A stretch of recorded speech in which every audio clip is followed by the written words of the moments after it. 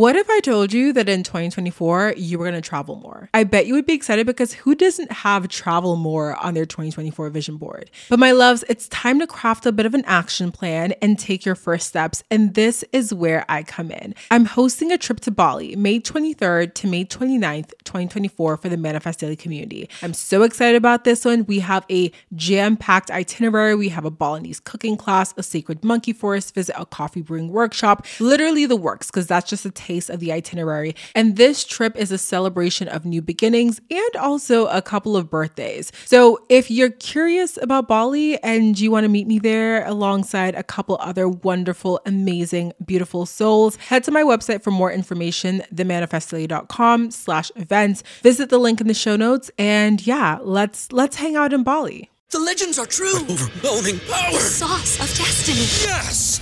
The most legendary sauce has arrived as McDonald's transforms into the anime world of WickDonald's. The greatest flavors unite in all new savory chili McDonald's sauce to make your 10-piece Wick Nuggets, fries, and Sprite ultra-powerful. Unlock manga comics with every meal and sit down for a new anime short every week only at WickDonald's. Ba-da-ba-ba-ba, go! At participating McDonald's for a limited time while supplies last.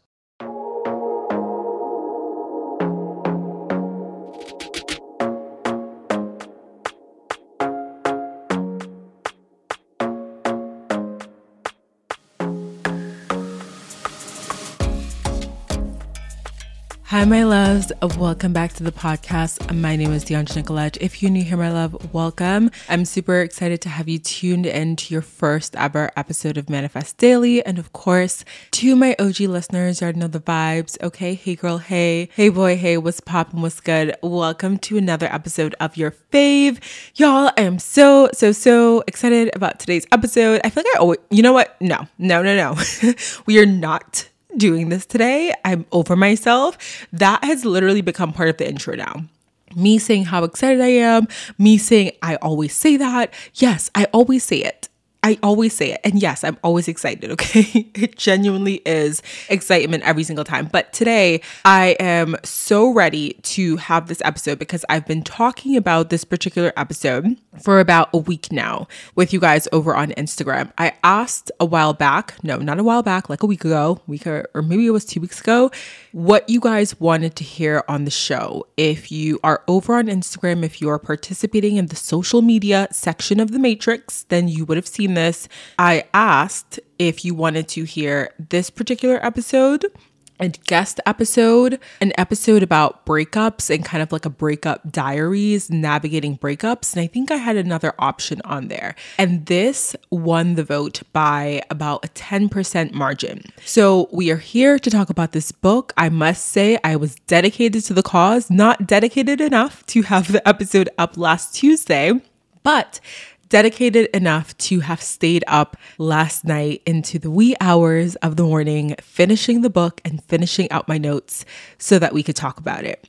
This book is such a game changer. I love any self-help philosophy-esque style book. This one was so amazing. I am already planning to reread it so that I can really soak in the nuggets of wisdom that this book had in there and really take the time to integrate this into my next steps in terms of how I show up in this world.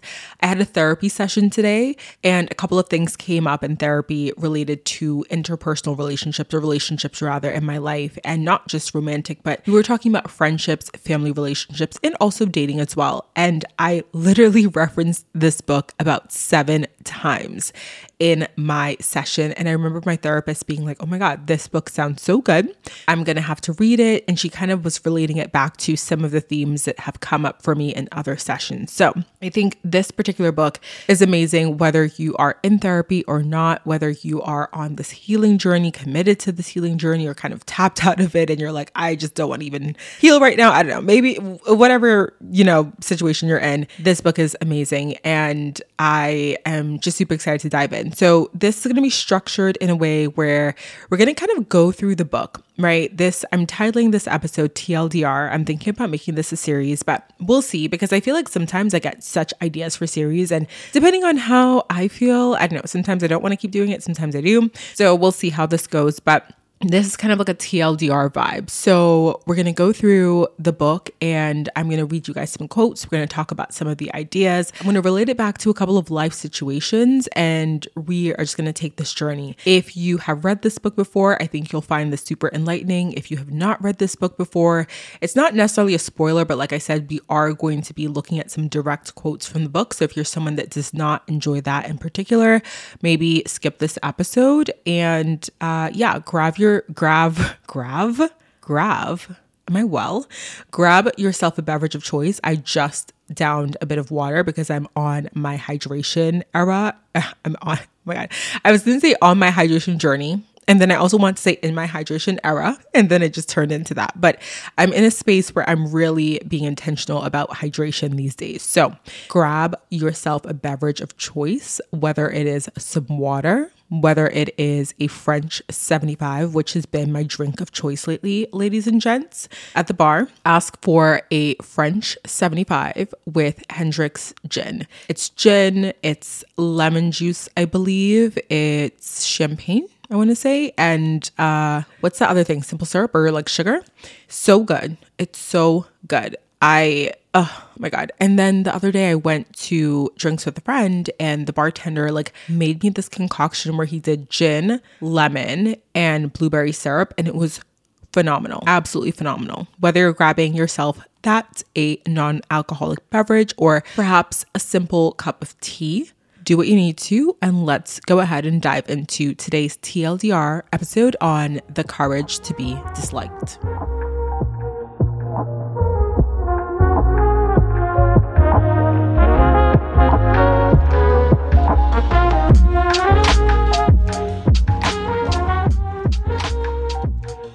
So this book is called The Courage to be Disliked, the Japanese phenomenon that shows you how to change your life and achieve real happiness. So before we dive into some of the juicier bits of the book, there was a quote in the intro that I highlighted. And I want to also say that this book is structured in a way where it's a conversation. It's a conversation between a philosopher and what is called, or someone who's called youth, which is just like young man. If you've ever read the book, Conversations with God, I know I have a couple of episodes where I am raving about that book, so you probably have heard of it.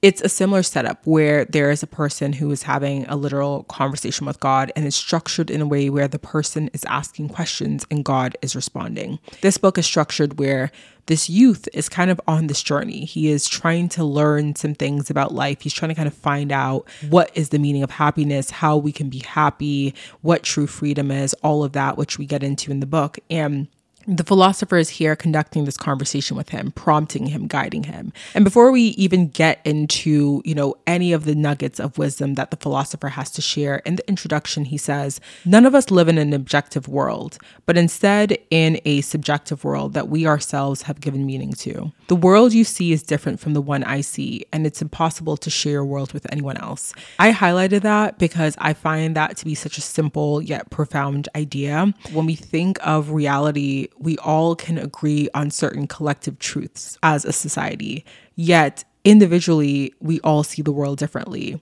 Our experiences are very much shaped by our past, very much shaped by our beliefs, very much shaped by, what it is that we want in life, our interpersonal relationships with other people. We get into a bit of past in a second here because there are some interesting points that talk about the past and how it doesn't necessarily shape your future. I feel like I'm getting ahead of myself, but I just had to highlight that piece because we talk about that a lot on this show, about how we are all living in a very subjective reality, right? There is the idea of an objective and collective understanding of how things should be and how the world should be and how we should go about things. But at the end of the day, when we reject our subjectivity and when we don't acknowledge that we do all have a very unique experience of life, that puts us in a position where we are more subjectable to being sad or being upset or feeling like life is unfair because we feel like things should be a certain way based on these collective truths that we have all in some ways opted into or decided to agree on. Later in the book, the philosopher goes on to describe the difference between etiology and teleology. Etiology is the study of causation, whereas teleology is the study of that particular thing, a particular experience or phenomenon versus studying the cause of that phenomenon. He then links this to the study of Adlerian psychology. So on page 13, the philosopher says, in Adlerian psychology, trauma is definitely denied. This was a very new and revolutionary point. When you treat a person's life as a vast narrative, there is an easily understandable causality and sense of dramatic development that creates strong impressions and is extremely attractive. But Adler, in denial of the trauma argument, states the following: no experience is in itself a cause of our success or failure. We do not suffer from the shock of our experiences, the so-called trauma, but instead we make of them whatever suits our purposes. We are not determined by our experiences, but the meaning we give them is self-determining. This is still going to be quite a controversial point, right? Because we are literally talking about the denial of trauma, which I think is so wild, especially when in this day and age, we have a lot of people who are talking about healing and healing trauma and trauma therapy and inner child healing and all of these things, which are so focused on revisiting our past, revisiting our childhood, revisiting the things that hurt us and maybe in some ways affect the way that we are today, the person that we are today. But this is basically saying that that particular incident, whatever happened in your past, is in itself just kind of like a split off moment. It's not causation for who you are today or causation for the life that you live today. I have mentioned something like this in a particular episode where I talked about how we are all dealt different set of cards, right? And if you are dealt a particularly shitty set of cards, that doesn't necessarily mean that you can't have a good life. Like your set of cards that you were dealt at life are something that are out of your control. Like that set of cards was not in your control when you were born. You didn't choose your parents. I mean, if we're talking on a human level, right? You didn't choose your parents. You didn't choose the particular experience that you were born into, but you do get to choose what you do with your cards. You do get to self-determine and self-select how it is that you respond. I don't know if I want to completely deny the existence of trauma, right? Because I myself am going through therapy and working through some things that were in some ways traumatic events. But I think what this is really trying to get at is that instead of allowing our trauma to define our future experiences, Adlerian psychology helps us to understand that we should not assume a determinative set of events in our future because of our trauma, right? Our trauma does not make or break us. Our trauma does not say, okay, well, you went through this traumatic event, so you are going to forever be this kind of person. It's really giving us the power to choose. There is this underlying understanding that if you want to assume the role of victim, then you will use your trauma as a reason to continue to play into that role in your life and have it suit your needs. In this book, we're going to continue to dive into trauma, but I want to make it clear that the author discusses that Adler does not aim to dismiss trauma in terms of like making people feel like their past doesn't matter, but it's more like understanding that your trauma does not have to have power over you. You can actually self-determine where it is that you want to go. You can choose to be happy. You can choose to be successful. You can choose to live an amazing life, even if you have experienced something that maybe isn't so great in your past. It's basically allowing your past to not have that much power over you. Or I kind of phrase that weird. It's basically like giving or taking your power back from your trauma. That's a better way to phrase it. Hi, my friends. Editing Deandra popping in here for a second to say that the pronunciation is Adlerian psychology, okay? It's Adler and Adlerian psychology. I do not know why I have always struggled with this for years, but I always say it incorrectly. So if you hear me mispronounce it, I apologize, but that is the correct pronunciation. It's Adlerian and Adler. So as we talk about trauma and revisiting the past and this idea that our past doesn't necessarily need to determine our future, we start to get into understanding why some people may not want to change, right? And why they may not either want to change their mindsets or perhaps their actions or both. So on page 34, the philosopher says, you could say it's like driving your old familiar car. It might rattle a bit, but one can take that into account and maneuver easily. On the other hand, if one chooses a new lifestyle, no one can predict what might happen to the new self or have any idea how to deal with the events as they arise. It will be hard to see ahead to the future, and life will be filled with perpetual anxiety. A more painful and unhappy life might lie ahead. Simply put, people have various complaints about things, but it's easier and more secure to just be the way one is. This is really interesting because I think we can apply this to so many different things, right? We can apply this to almost like this quote unquote fear of success.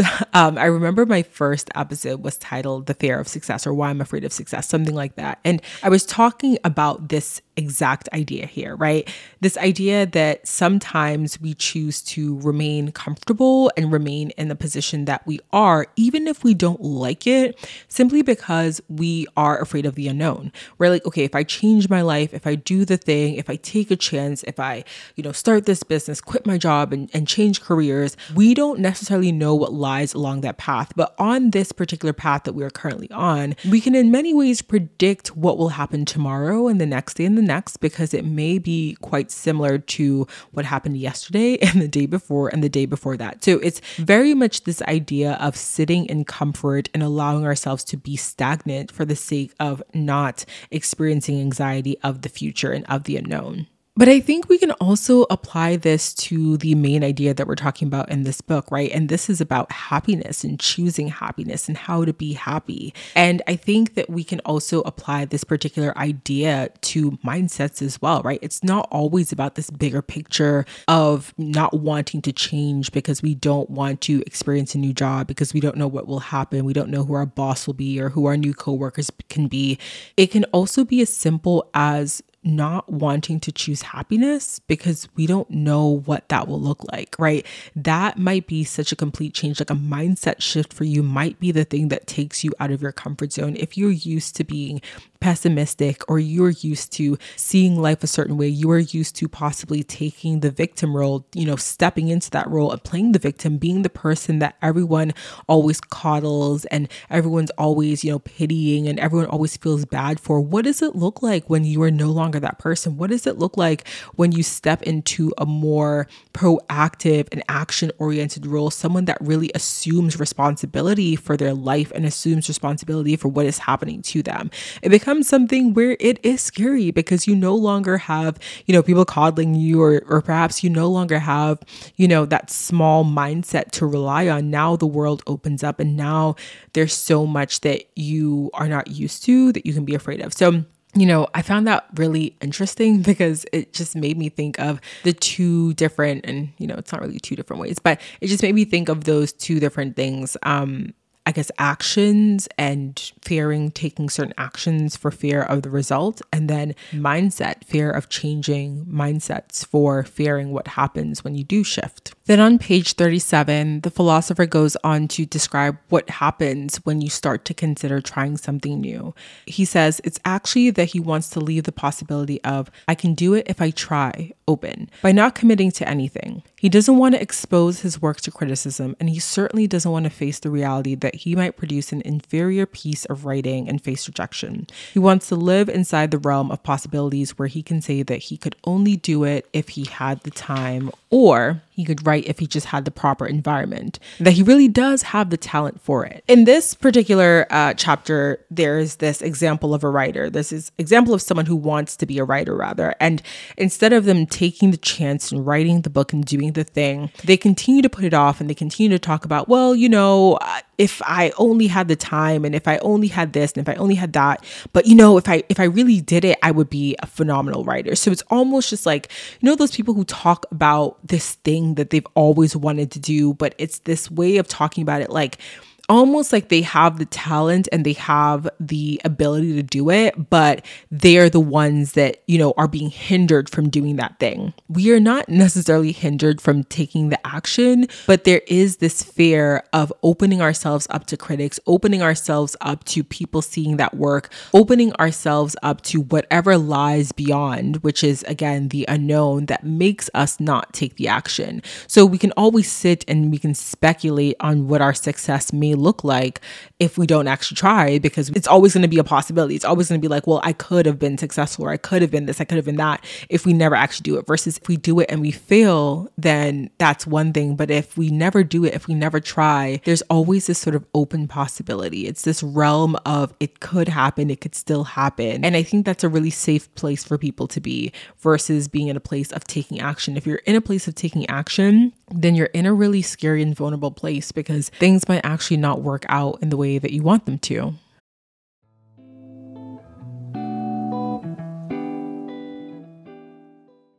About a year ago, I wanted to elevate my health and wellness journey. I was so tired of taking all these different supplements every single day, so instead of adding more, I decided I wanted to simplify and try AG1. It's one of the best decisions I made in 2023. I now feel more energized and mentally clear daily. My skin has even more of a healthy and brighter glow, and my digestion has improved.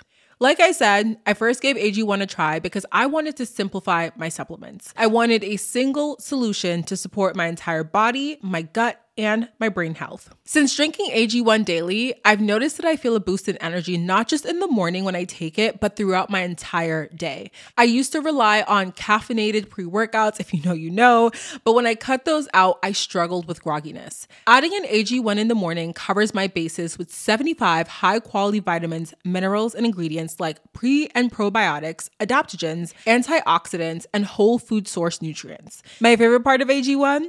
It's just one scoop. One scoop mixed in water once a day, every day. I love to add in a squeeze of half a lemon, a few drops of AG1's vitamin D3K2, and 3 ice cubes, approximately 3 ice cubes every single morning into my glass as well. This is a partnership made in heaven because AG1 is the supplement that I trust and have trusted since 2023 to provide the support that my body needs daily. If you want to take ownership of your health, it starts with AG1. Try AG1 and get a free 1-year supply of vitamin D3K2 and 5 free AG1 travel packs with your first purchase exclusively at drinkag1.com/manifestdaily. That's drinkag1.com/manifestdaily. Check it out.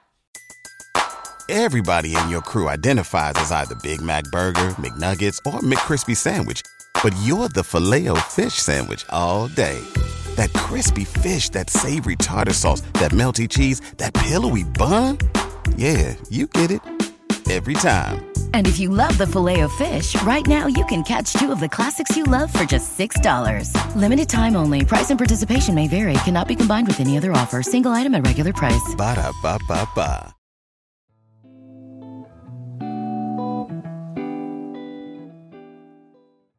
I really enjoyed the third section of the book, and this is the one that I was talking about with my therapist today. So the third section of the book is called Discard Other People's Tasks. Essentially, the book talks about how we need to learn how to separate tasks, and tasks are kind of like our responsibilities. I have my tasks and I have the things that I'm responsible for, and you have your tasks and the things that you are responsible for.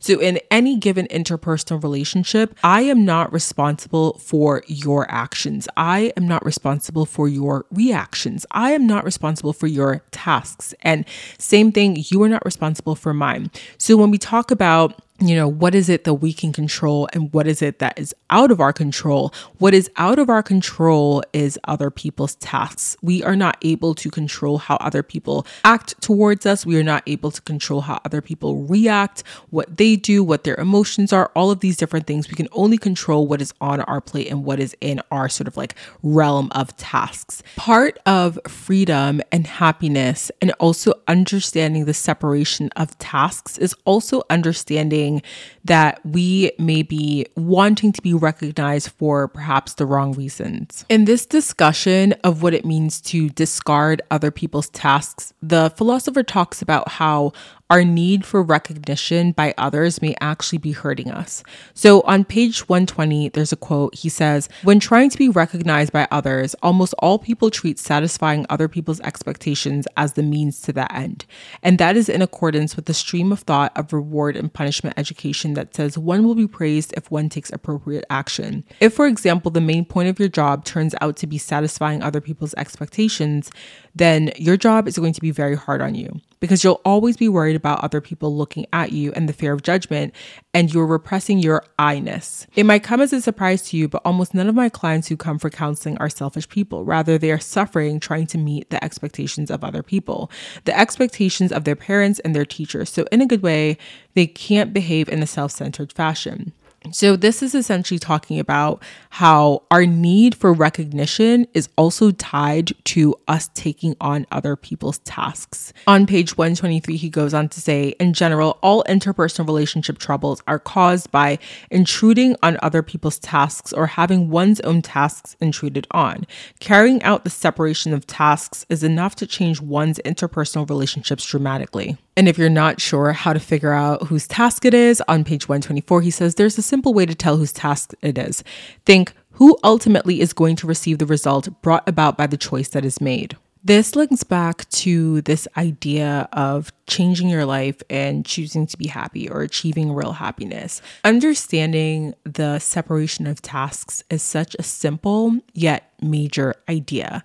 I think whenever we have different things happen in our interpersonal relationships, a lot of times our frustrations, our anger, our sadness, our emotional reactivity comes from the fact that we are expecting the other person to perform or to respond in a way that we want them to. And when they don't do that, we are just kind of annoyed. We're like, why aren't they doing the thing that we want them to?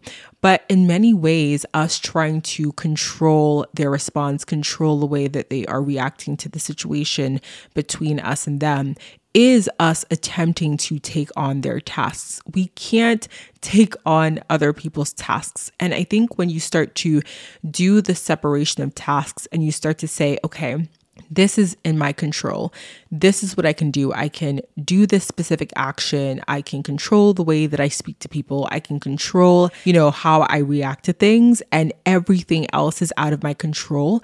It allows for so much freedom in terms of anxiety and so much freedom in terms of your life because you start to really surrender. We talked about surrender in other episodes before, and I feel like, we've maybe described it in a different way, but this is a really beautiful way to understand surrender. It's not about just, pretending that you don't want things or pretending that you don't want to live a certain life or just kind of not caring. Surrender isn't about not caring, but it's about understanding what is not within your control.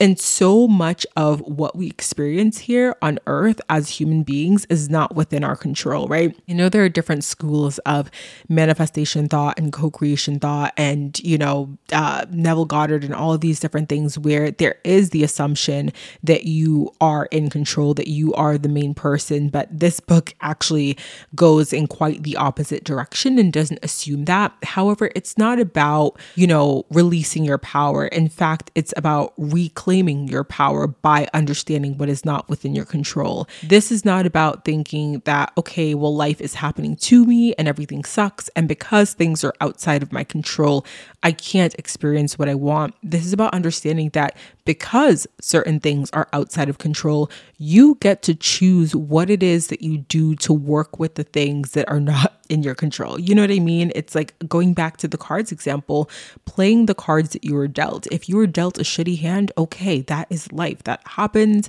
And guess what? Not everyone has the things that they want in the way that they want it in their life situations, but we all have to do the best that we can do with what we're dealt with.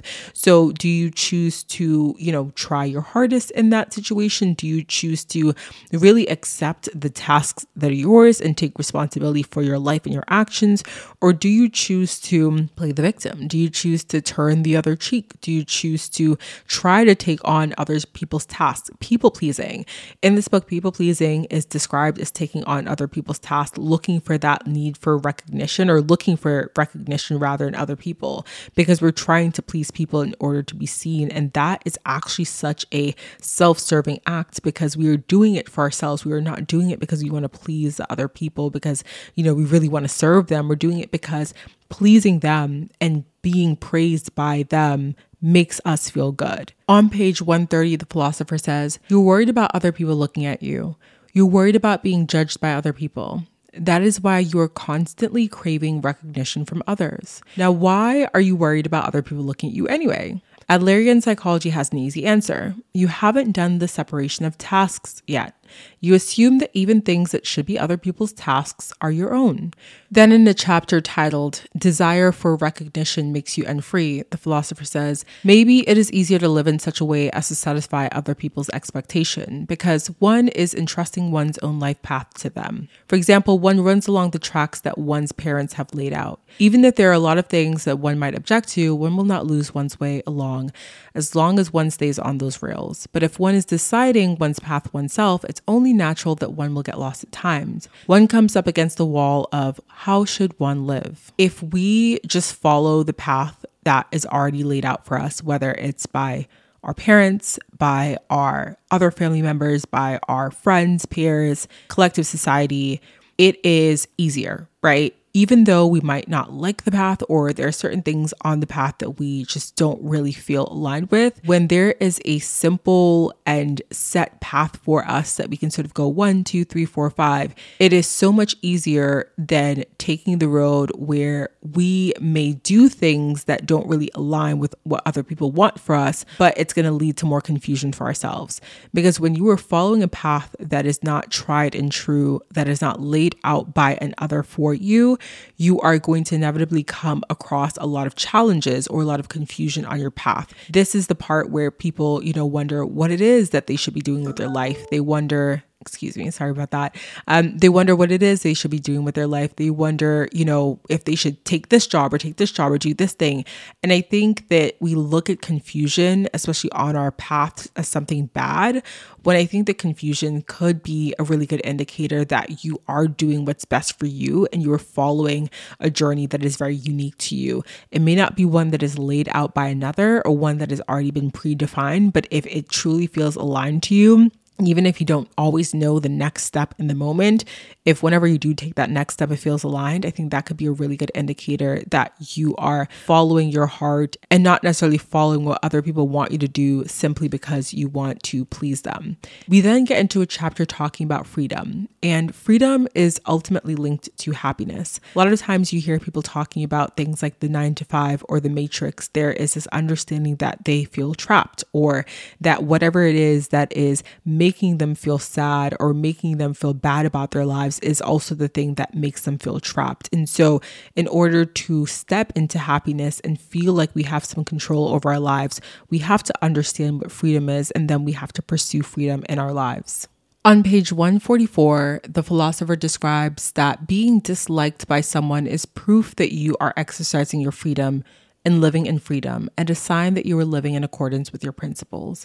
He goes on to say, by conducting oneself in such a way as to not be disliked by anyone is an extremely unfree way of living, and is also impossible. And the cost of freedom in interpersonal relationships is that one is disliked by other people. This, again, goes back to the separation of tasks. It goes back to everything else that we talked about in this book, but I'm specifically thinking about the separation of tasks right here. When you start to separate your tasks and you start to say, I can only control my actions, I cannot control other people's actions. When you start to recognize your need for recognition, your people pleasing, all of those different tendencies as being linked to you taking on other people's tasks, and you start to separate those things and you start to not people please anymore, people are going to dislike you. You are no longer going to be showing up in a way as to try to make sure that you are digestible for everyone.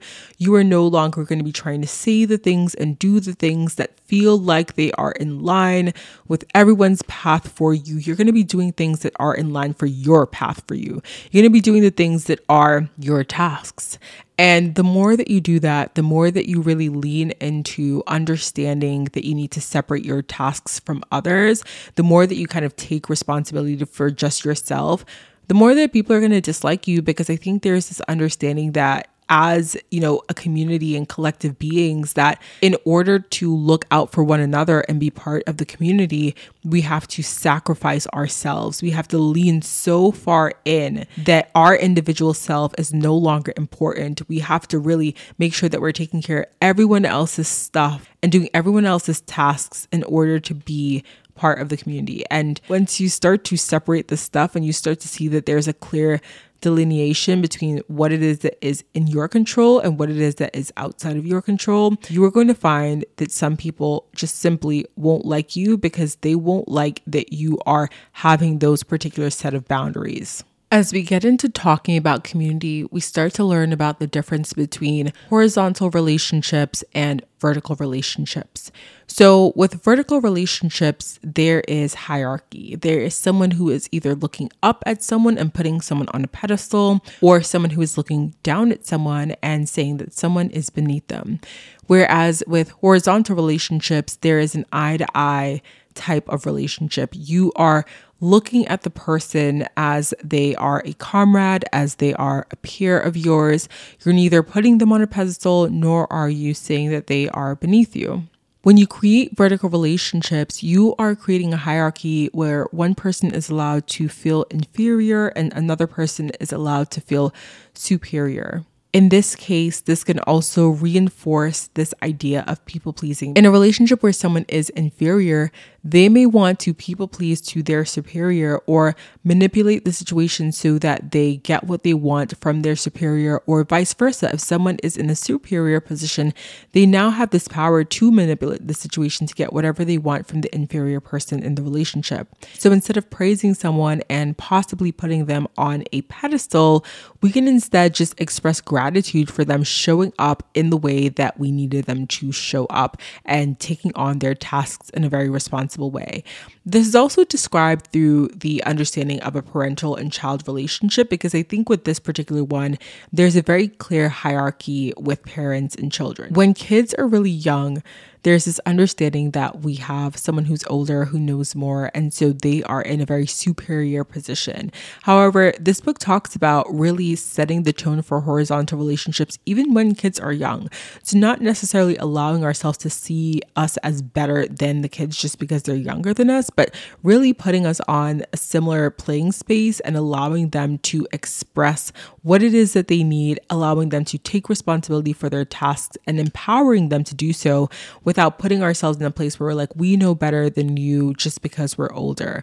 This can also show up too, I think, in parental relationships, even when you're older and when you're an adult, because your parents will kind of be like, oh, I know more than you, or, almost like wanting to take on that superior position. But again, this can encourage those people-pleasing tendencies, because if you have a parent who is in a superior position, or you assume that they are in a superior position to yourself, then you might be more liable to do things like take on the path that they think you should do. You might want to take the job that they think you should take, or pursue the life that they think you should pursue, and not do the thing that you want to do simply because there's that vertical and hierarchical relationship. Versus if you are in a horizontal relationship with that parent and you see them as a comrade and as a peer, obviously having the respect and understanding that they're a parent, you can then feel more apt and free to make decisions that are best for you, even though it might be contradictory to what they want for you.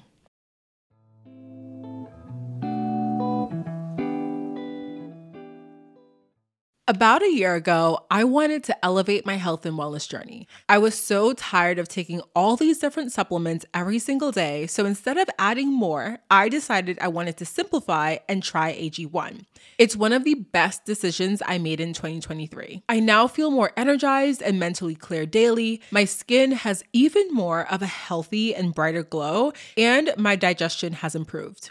Like I said, I first gave AG1 a try because I wanted to simplify my supplements. I wanted a single solution to support my entire body, my gut, and my brain health. Since drinking AG1 daily, I've noticed that I feel a boost in energy, not just in the morning when I take it, but throughout my entire day. I used to rely on caffeinated pre-workouts, if you know, you know, but when I cut those out, I struggled with grogginess. Adding an AG1 in the morning covers my bases with 75 high-quality vitamins, minerals, and ingredients like pre- and probiotics, adaptogens, antioxidants, and whole food source nutrients. My favorite part of AG1?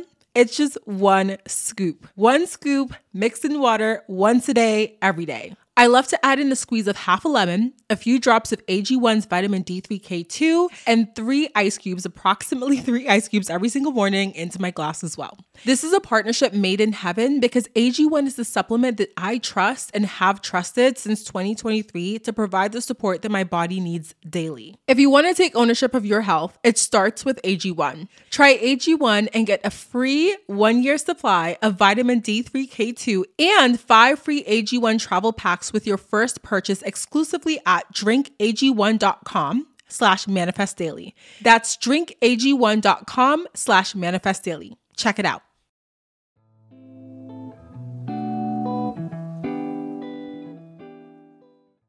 In the community chapter, we talk about how being concerned for others or really wanting to make sure that we are also serving others is a big thing. And this doesn't mean taking on other people's tasks, by the way. There is definitely a differentiation between serving the community, serving the collective, and taking on other people's tasks. In order to serve the collective, we need to release our desire for recognition. We need to release our desire for people pleasing because that really doesn't serve the collective. It actually only really serves us individually. So there are 3 things that are talked about in chapter 5, or rather section 5, that are needed to help you move from self-attachment to concern for others. And they are self-acceptance, confidence in others, and contribution to others. So self-acceptance is about accepting yourself as you are right now.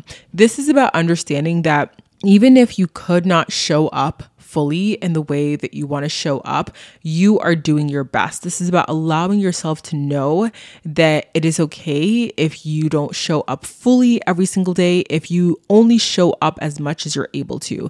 So we've talked about self-acceptance before when we talk about things like having off days. Like there are days where maybe you just get 1 out of like 5 things or 10 things on your to-do list done. But if that one thing was literally all you could muster that day, then accept that. Know that you did your best. Know that it's okay. There literally is another day. It's about not punishing yourself. It's about not judging yourself for what you are able to do in any given day, but really knowing that you are putting your best foot forward and really truly doing so. The next part is confidence in others, and there is a quote on page 213 that I want to read to you guys. When you have confidence in others, it is doing so without any set conditions whatsoever when believing in others. Even if one does not have sufficient objective grounds for trusting someone, one believes. One believes unconditionally without concerning oneself with such thing as security. But this is about understanding that if we really do want to be a part of this community and this collective, we have to have confidence in others. We have to be able to understand that people will do their tasks if they are really empowered to do so. In the last section, we get an example of someone who is in a relationship. They are in love with their partner, but they're having doubts and they're wondering, I bet they're cheating on me.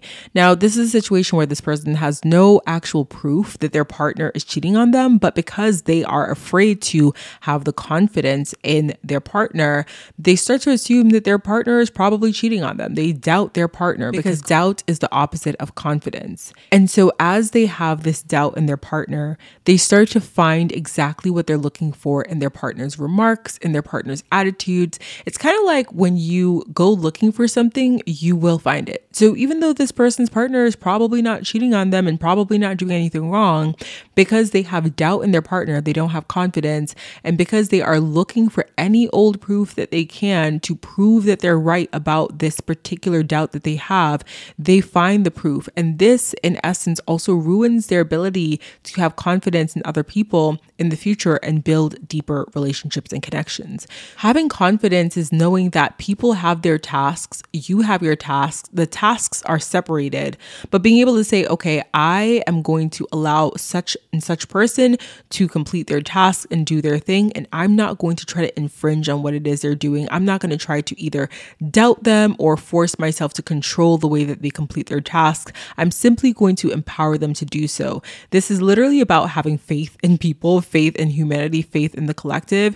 And I know that there are a lot of people that can be very cynical about humans and human nature and thinking, oh, well, everyone's just like that. I know in dating sometimes I'll hear people talk about like, oh, all guys are like this and all men suck. And it's like, no, we got to have faith in the man. Okay. Not every man sucks. And even this particular individual that you dealt with who maybe didn't treat you the right way or didn't do the things that you want them to do, they're not a bad individual. It's just that they are doing things that they think is right for their particular situation. It doesn't mean that it's right for you, and it doesn't mean that you have to accept that, and it doesn't mean that you have to participate in that relationship any longer. But that also doesn't mean that you have to let that make you lose confidence in any other person and any other particular or possible relationship for you in the future. The idea is that once you have accepted what you can do and what is within your control, what is your task, and what is in someone else's control and what they need to do, you start to release and you start to have confidence in others because you recognize what is on them and what is not on you. In one of the final chapters of the book, we understand contribution to others as being a key part of happiness. The philosopher says, happiness is the feeling of contribution. That is the definition of happiness. This is about service to others, service to the collective.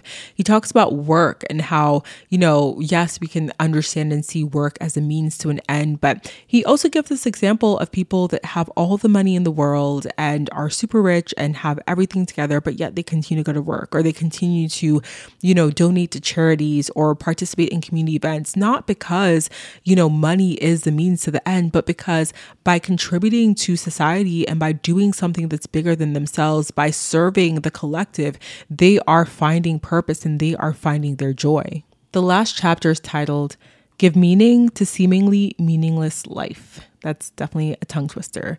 And the philosopher said, Adler, having stated that life in general has no meaning, continues to say, whatever meaning life has must be assigned to it by the individual.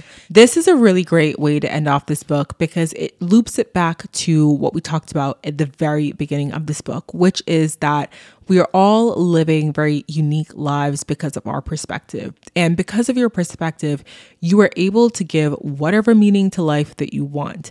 We are literally on this rock that is floating in space. Okay, we have made up things like taxes and bills and electricity and all of these things.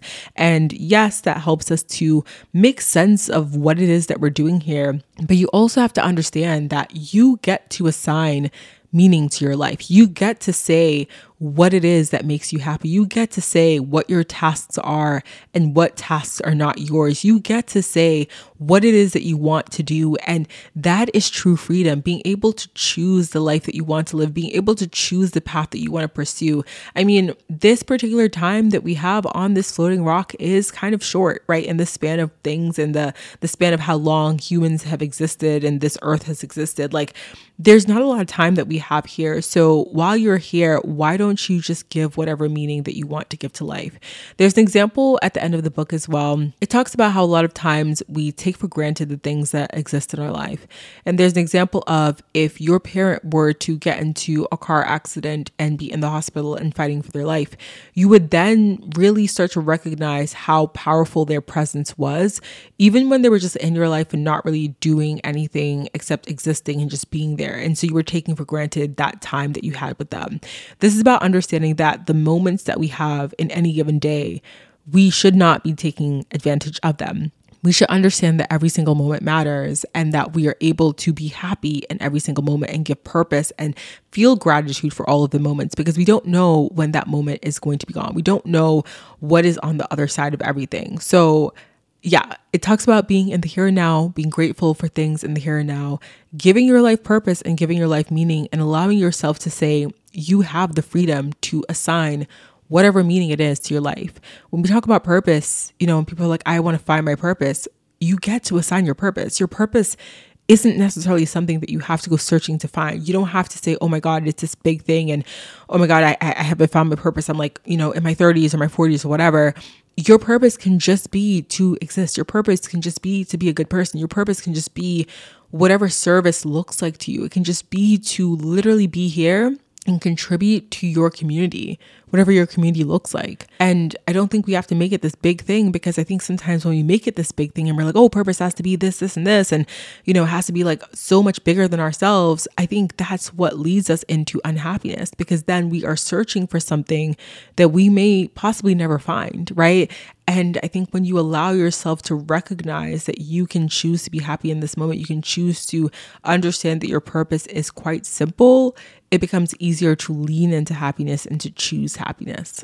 So this book was really amazing. Like I said, I will definitely be rereading it. And I really hope you guys enjoyed this TLDR episode and found just as much, pleasure and comfort and nuggets of wisdom from everything that we talked about and shared today as I did. Thank you so much for listening to this episode. And thank you for granting me grace, as I know it went up a little bit late today, but I hope you enjoy this as you tune in, and I will chat with you in the very next episode. Bye, my loves.